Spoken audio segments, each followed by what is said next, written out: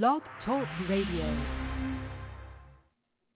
Today I have a really interesting, fascinating, and kind of fun interview with award-winning chief investigative correspondent, television host for Inside Edition. Lisa Guerrero is joining me in this upcoming chat, and she has a brand new autobiography out.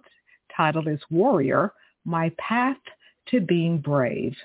And what a book it really is. It, of course, it chronicles part of her life and her amazing career as a television journalist. She's been with Inside Edition for 17 years now, and it's just a lot that she shares. It's a very candid book.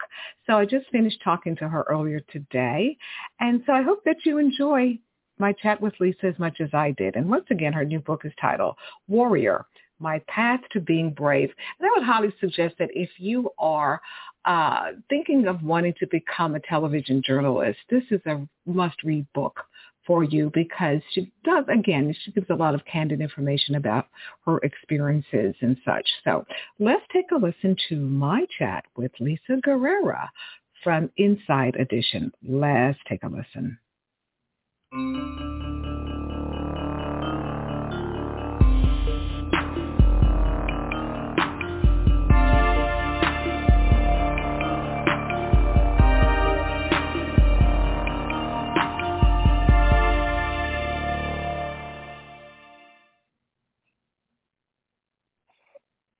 Hi, good afternoon, Lisa. It is such a pleasure to chat with you. I've been a longtime fan of you and Inside Edition and Deborah Norville, and especially you because I have an avid interest in sports myself. So just a pleasure to talk to you.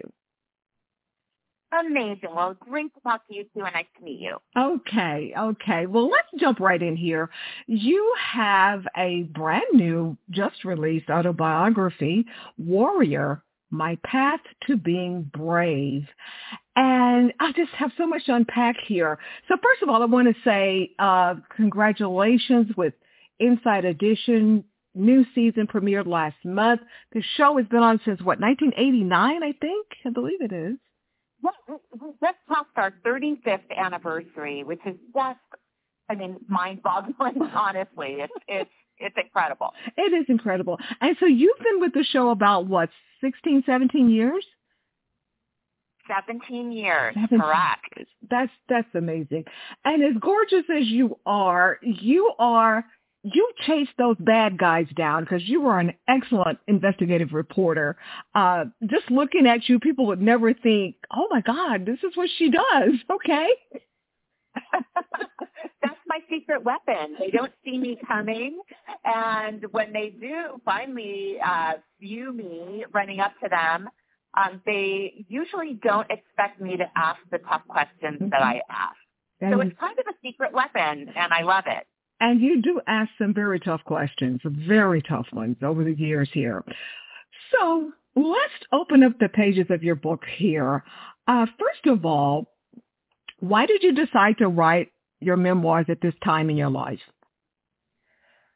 I felt like it was, there's a lot of division in this country, and there's a lot of mistrust of the media. Mm-hmm. And I had been thinking about writing this book for a long time from the perspective of a woman in sports. But then as my career progressed and I got into news reporting and then investigative journalism, I realized that a lot of people were really interested in what happens behind the scenes in the media, in sports, as a woman in the locker room, as somebody who chases criminals. And everywhere I went, people had 1,000 questions for me. And I thought, you know what, I'm going to write the book. And it's going to answer a lot of questions, but it will also allow me to kind of write a love letter to my younger self and to forgive my younger self for some mistakes I made along the way.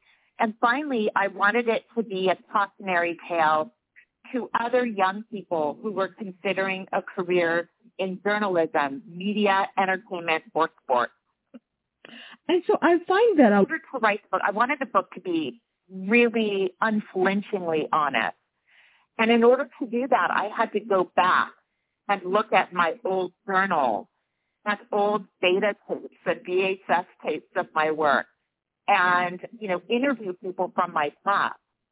And what I discovered was that the book I thought I was writing, which was kind of a humorous set of essays about a woman in sport, was really not funny.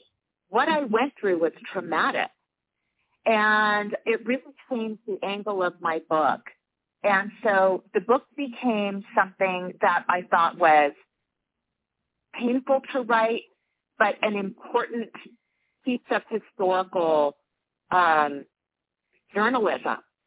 I wanted people to know what it was like for a woman that looked like me, that came from my background, that has the last name Guerrero, that had the backstory that I had. I wanted people to know what challenges I faced and, more importantly, how I overcame those challenges. And to further speak of your last name, which you so beautifully just pronounced, I will never be able to pronounce it that well. But share with people. Say Guerrero. You know that's Guerrero. You know that's what I'm going to say, Guerrero. But yes, exactly. It's easier. Yeah, but you just did it so beautifully. Oh my goodness. So tell everyone the real meaning of your last name. So part of my book recounts a moment when I was 8 years old. My mother, Lucy, who was an immigrant from Chile, had just been diagnosed with lymphoma. And she was told she did not have very long to live. She was just 29 years old. She called me into her room towards the end, and she said, Lisita, never forget that your last name, Guerrero, means warrior. You were born to fight. I had no idea what that meant. She passed away a couple of weeks later, and as an 8-year-old girl without a mother, his last name was actually Cole because my dad's last name was Cole. He was American. I didn't know what she was trying to tell me. My last name is Guerrero, and Guerrero means warrior. I didn't understand that, and it took me decades to unravel the importance of that last name, the connection to my heritage, and what that means for all of us, trying to tap into our inner warriors, because I believe that all people are warriors. We just need to give ourselves permission to be brave and to fight the battles in front of us every day. Now, earlier in your career, because in addition to being a television journalist, as a lot of us know, you've been an NFL cheerleader, you were a model in your teen, at the late teens and such, early 20s. Were you ever encouraged to change your name? Because as we know, a lot of famous people earlier on in their careers who had different heritage, they were encouraged to change their names. So what about in your case? So my story has a little bit of a twist. As I mentioned, my dad's American, and I was born to be Cole. So a very kind of English, all-American name. But because I knew as I got older that I wanted to identify as Latina, and I wanted to really cement my, my connection to my mother and my heritage, I decided as an adult to change my last name legally from Cole to Guerrero, my mother's last name. But first, I checked with my dad because he raised me and he's wonderful, and thank God, knock on wood, he's here today and healthy and happy at 85. But when I was younger, I went to him and I said, Dad, what would you think if I changed my last name to Mom's last name and became the Guerrero? And he got so emotional and he teared up and he said, she would be so proud of you. Yes, I give you my blessing. Yes, you are Lisa Guerrero. And so when I started in the business as Lisa Guerrero, I did have an early manager. And he said to me, first of all, Guerrero is too hard to pronounce. And secondly, as Lisa Guerrero, you will only be cast as a maid or the girlfriend of a gang member. You will not be auditioning for mainstream leading lady roles with that last name. So you should change your last name. And instead, I changed my manager. And I found a female manager that loved my last name and loved my ethnicity and everything I bring to the table. And so I have never looked back. I have always been Lisa Guerrero. Oh, such a wise move. Oh, my goodness. Thank you so much for saying that and letting people, women especially out here, know when you run into those kind of janky situations like that, maybe it's the person you need to change up on, you know? Correct. And that goes with everybody in your life, professionally and personally. Exactly. So, well, now, in addition to Inside Edition, you also host Secrets of Playboy on A&E, and you once modeled for the Playboy brand earlier in your career. So I understand that you were not exactly all that impressed initially the first time you met Hugh Hefner. Tell us about that. It was really a strange situation because I was young. I started to be a swimsuit and fitness model in my late teens and early 20s. And Playboy at the time had a modeling agency attached to the brand, but you didn't have to be a playmate or pose nude or anything to be part of the Playboy modeling agency. They represented swimsuit and fitness models as well as playmates. So I signed with them to do fitness campaigns and swimwear campaigns. But part of the deal was every Friday night you had to go to the movie screening at the Playboy Mansion. And I was really intimidated to go to this thing. I didn't drink or do drugs. I was really nervous about all these dirty old men running around the Playboy Mansion. And I had no interest in being anywhere near that world. But because I was signed with the agency, I had to go.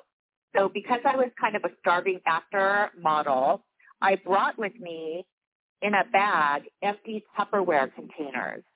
And I would go to the screening, and they always had a big buffet. And while all the men and young women were in the movie theater watching the movie, I would sneak out to the buffet, fill all my empty Tupperware with food, and then get into my car and leave. And then I could say, okay, I was there, but I didn't stay the whole time, and I stole food, basically. One time, I was coming out of the bathroom, and Hugh Hefner was coming down the corridor towards me, and he saw me. And, of course, back then I was young, and I had sleek blonde hair, and I probably looked like his type. Mm-hmm. And he leaned in to kiss me right on the mouth. I had never even met the man, and I turned my face, and he slobbered on my cheek. And he was so angry. He had a flash of anger in his face that I turned my cheek. And I just thought, oh, my gosh, I got to get out of here. I'm going to get fired from this agency.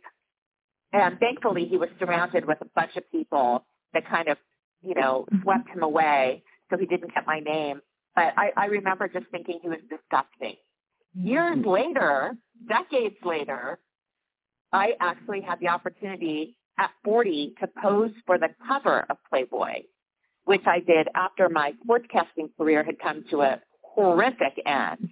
And so I thought I would use the platform that they could provide me to be on the cover and then use the press to tell everybody I wanted to be a news reporter now getting into entertainment magazine reporting. And Inside Edition saw me on the cover, did a story about me, and they offered me a 2-year contract as a West Coast correspondent, and that has now turned into a 17-year career with Inside Edition. So in a way, I have Playboy to thank for my Inside Edition career. What an amazing turnaround there. That was amazing. That was amazing. Well, to further, I got a couple of last questions here. And to further speak of your football television career, you were on Monday Night Football. I'm a huge football fan, so I remember watching you, and so it seemed like it was like the dream job to have on the surface. But, oh my goodness, Lisa, just share with us the tragedy that happened for you while you were live on the air. Yeah, I had had a decade of sportscasting experience behind me. Mm-hmm. By the time ABC came calling and asked me to be on the sidelines for Monday Night Football, I had been an anchor, a correspondent for many years, both in Southern California and then on the national platform at Fox Sports. So when I got the job with Monday Night Football, I had a lot of experience in sports, but I had never done sideline reporting, which is different than anchoring or being a beat reporter, et cetera. But, they said it's going to be a little bit different. We want entertainment, meets sports, and you're not just going to be on the sidelines doing X's and O's. You're going to be up in the stands talking to team owners and celebrities and fans. And it sounded like a lot of fun, so I accepted the job. Little did I know that immediately when the announcement was made that they hired me, I was going to be widely criticized by the sports media. They didn't think I deserved to be there. They thought that I was just a swimsuit model or a Rams cheerleader. They called me a bimbo. I was slut-shamed by the entire media, including USA Today, the New York Times, all of ESPN, sports radio. They all just trapped me before I ever picked up a microphone. And that really deeply affected me. I was hurt. I was humiliated. I was shamed. And additionally, I had an executive producer on Monday Night Football who was a screamer. They call them screamers in sports. He would scream at me and yell at me, and that deeply shook my confidence. I was scared of him. So every interaction with him, I would throw up. I would be shaking. I was scared of him, physically scared of him. And so I had a terrible year. I lost a lot of weight. I wasn't myself on camera because I was so afraid of making a mistake. And finally, the first 3 preseason games went great.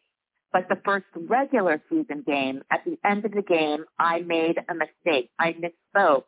And although I quickly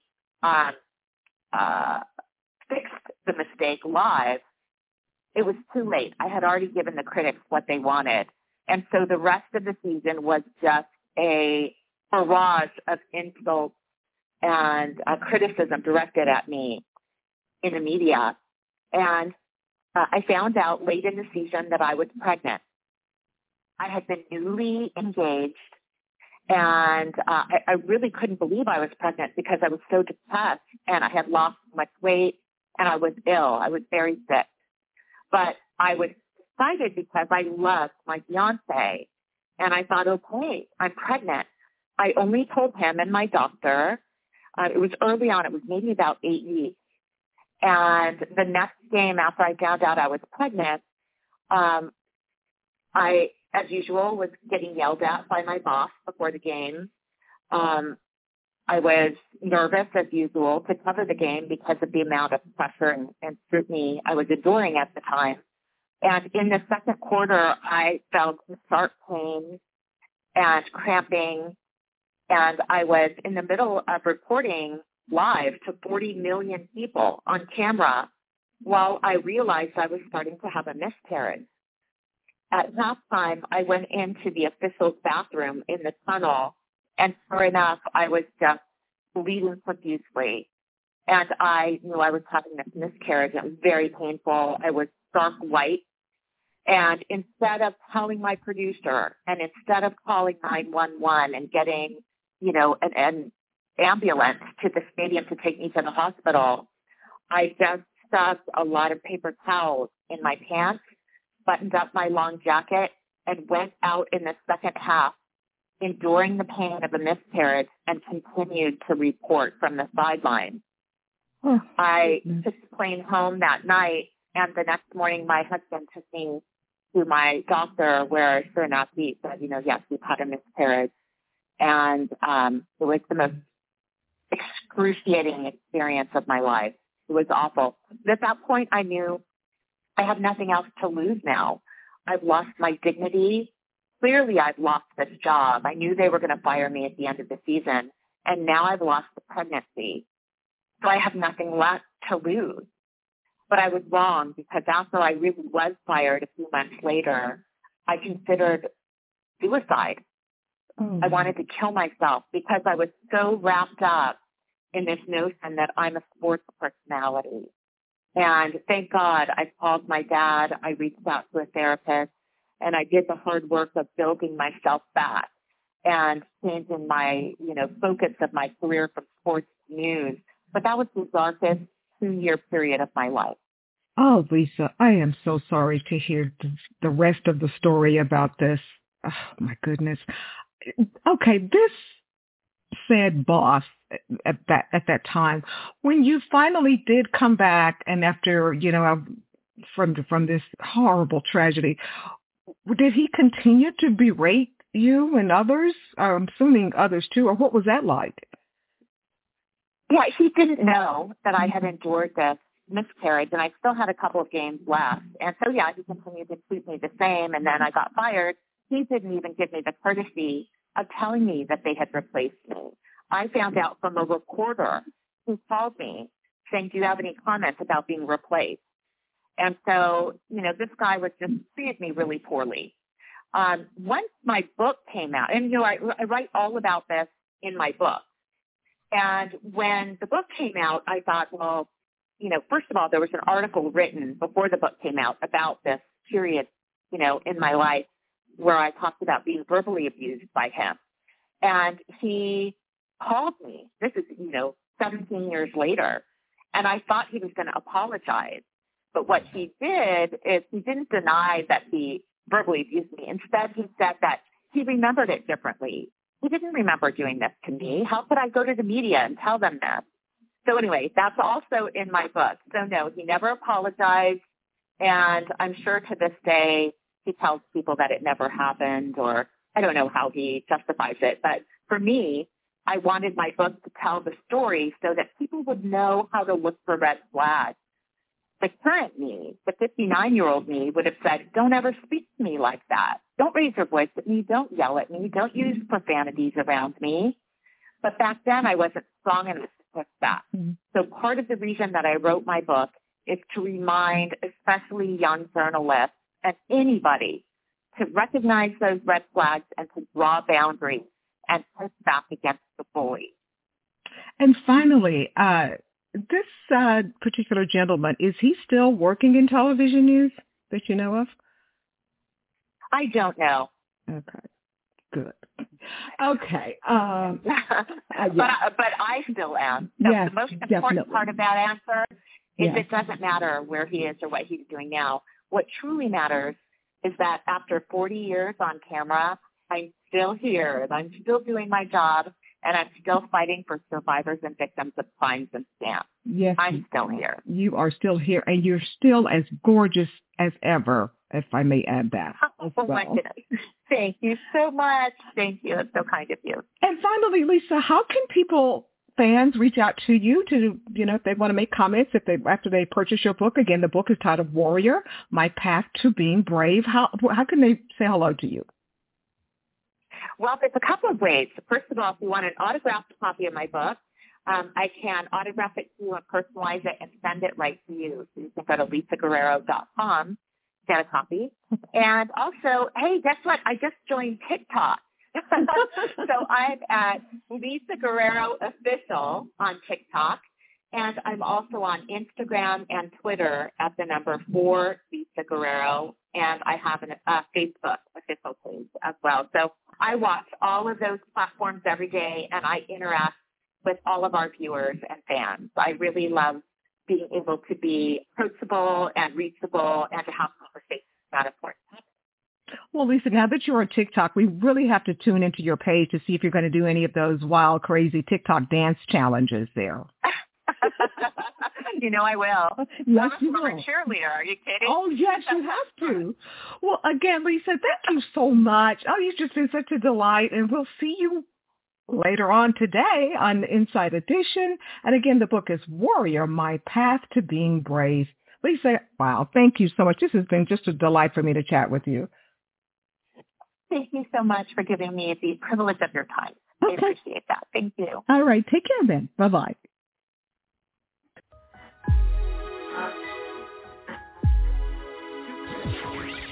Thank you for listening to another edition of Film Festival Radio with your host, Janice Malone. Be sure to download this and other episodes at filmfestivalradio.com.